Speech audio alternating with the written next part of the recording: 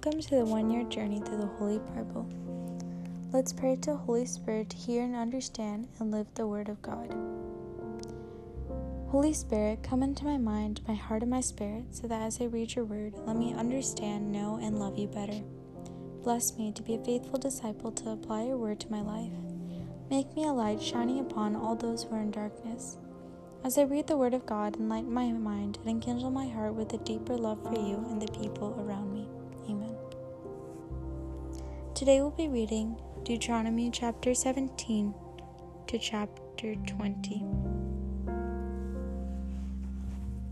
Chapter 17. You shall not offer sacrifice to the Lord your God, an ox or a sheep with any serious defect. That would be an abomination to the Lord your God. If there is found in your midst, in any one of the communities which the Lord your God gives you, a man or a woman who does evil in the sight of the Lord your God and transgresses his covenant by going to serve other gods, by bowing down to them, to the sun or to the moon, or to any of the hosts of heaven, contrary to my command, and if you are told or hear of it, you must investigate it thoroughly. If the truth of the matter is established that this abomination has been committed in Israel, you shall bring the man or the woman who has done this evil deed to get out of your gates, and stone the man or the woman to death. Only on the testimony of 2 or 3 witnesses shall a person be put to death. No one shall be put to death on the testimony of only one witness. The hands of the witnesses shall be the first raised to put the person to death, and afterwards the hands of all the people. Thus you shall purge the evil from the midst. The judges.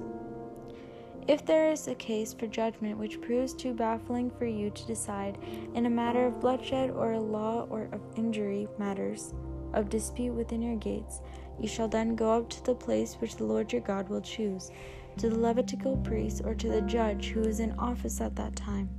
They shall investigate the case and then announce to you the decision. You shall act accordingly to the decision that they announce to you in the place which the Lord your God chooses, carefully observing everything as they instruct you. You shall carry out the instruction they give you and the judgment they pronounce, without turning aside either to the right or to the left from the decision that they announce to you. Anyone who acts presumptuously and does not obey the priest, who officiates there in the ministry of the Lord your God or the judge, shall die. Thus you shall purge the evil from Israel, and all the people on hearing of it shall fear and never again act presumptuously. The king. When you have come into the land which the Lord your God is giving you, and have taken possession of it and settled in it, shall you then decide, I will set a king over me, like all the surrounding nations? You may indeed set over you a king whom the Lord your God will choose. Someone from among your own kindred you may set over you as king. You may not set over you a foreigner who is no kin of yours. But he shall not have a great number of horses, nor shall he make his people go back again to Egypt to acquire many horses. For the Lord said to you, do not go back that way again.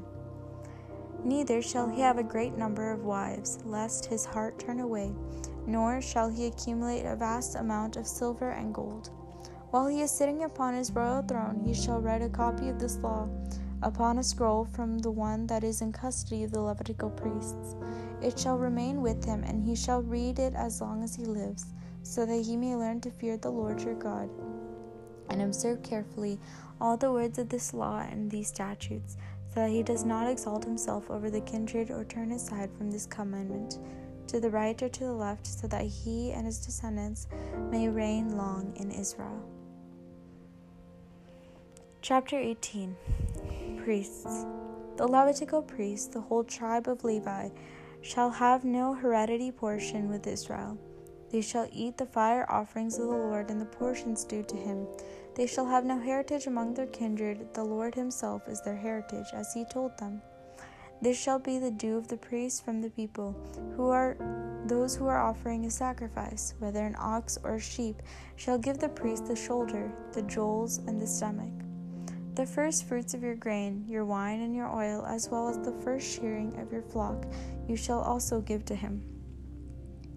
For the Lord your God has chosen him out of all your tribes to be in attendance to the ministry of the name of the Lord, him and his descendants for all time. When a Levite goes from one of your communities anywhere in Israel in which he has been residing to visit, as his heart may desire, the place which the land the Lord your God chooses, and the ministers there in the name of the Lord his God, like all his fellow Levites, who stands before the Lord there, he shall receive the same proportions and portions to eat along with his stipends and patrimony. Prophets. When you come into a land which the Lord your God is giving you, you shall not learn to imitate the abominations of the nations there.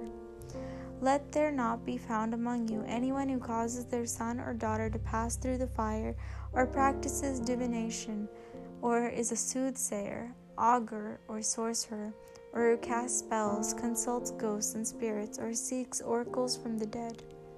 Anyone who does such things is an abomination to the Lord, and because of such abominations the Lord your God is dispossessing them before you. You must altogether be sincere with the Lord your God. Although these nations whom you are about to dispossess listen to their soothsayers and diviners, the Lord your God will not permit you to do so. A prophet like me will the Lord your God raise up for you from among your own kindred, that is, the one to whom you shall listen. This is exactly what you requested the Lord your God at Horeb on the day of the assembly, when you said, "Let me not hear again the voice of the Lord my God, nor see this great fire any more, or I will die." And the Lord said to me, "What they have said is good.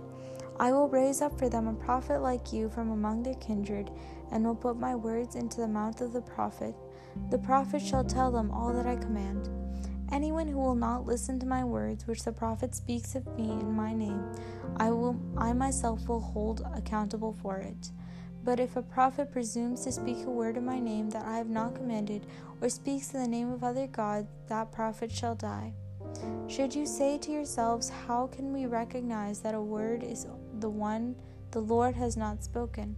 If a prophet speaks in the name of the Lord, but the word does not come true, it is the word the Lord did not speak. The prophet has spoken it presumptuously. Do not fear him. Chapter 19. Cities for Refuge. When the Lord your God cuts down the nations whose the land your Lord your God is giving you, and you have dispossessed them and settled in their cities and houses, you shall set apart 3 cities in the land your Lord your God is giving you to possess. You shall measure the distances and divide into 3 regions the land of which the Lord your God is giving you possession, so that every homicide will be able to find a refuge. This is the case of a homicide who may take refuge there and live when someone strikes down a neighbor unintentionally and not out of previous hatred. For example, if someone goes with a neighbor to a forest to cut wood, wielding an axe to cut down a tree, and its head flies off the handle and hits the neighbor, a mortal blow, such a person may take refuge in one of these cities and live. Should the distance be too great, the avenger of blood may be in hot anger, pursue, overtake, and strike the killer dead, even though that one does not deserve the death penalty, since there had been no previous hatred. For this reason I command you, set apart 3 cities. But if the Lord your God enlarges your territory as he swore to your ancestors, and gives you all the land he promised your ancestors he would give, because you would carefully observe this whole commandment which I am giving you today, loving the Lord your God and ever walking in his ways, then add 3 more cities to these 3. Thus, in the land which the Lord your God is giving you as heritage, the innocent blood will not be shed, and you will not become guilty of bloodshed. However, if someone hating a neighbor lies in wait, attacks and strikes the neighbor dead, then flees to one of these cities, the elders of the killer's own city shall send and have the killer taken from there to be handed over to the avenger of blood and slain. Do not show pity, but purge from Israel the innocent blood, so they may go well with you. Removal of landmarks. You shall not move your neighbor's boundary markers erected by your own forebears in the heritage that will be allotted to you in the land the Lord your God is giving you to possess. false witnesses. One witness alone shall not stand against someone in regard to any crime or any offense that has been made or committed.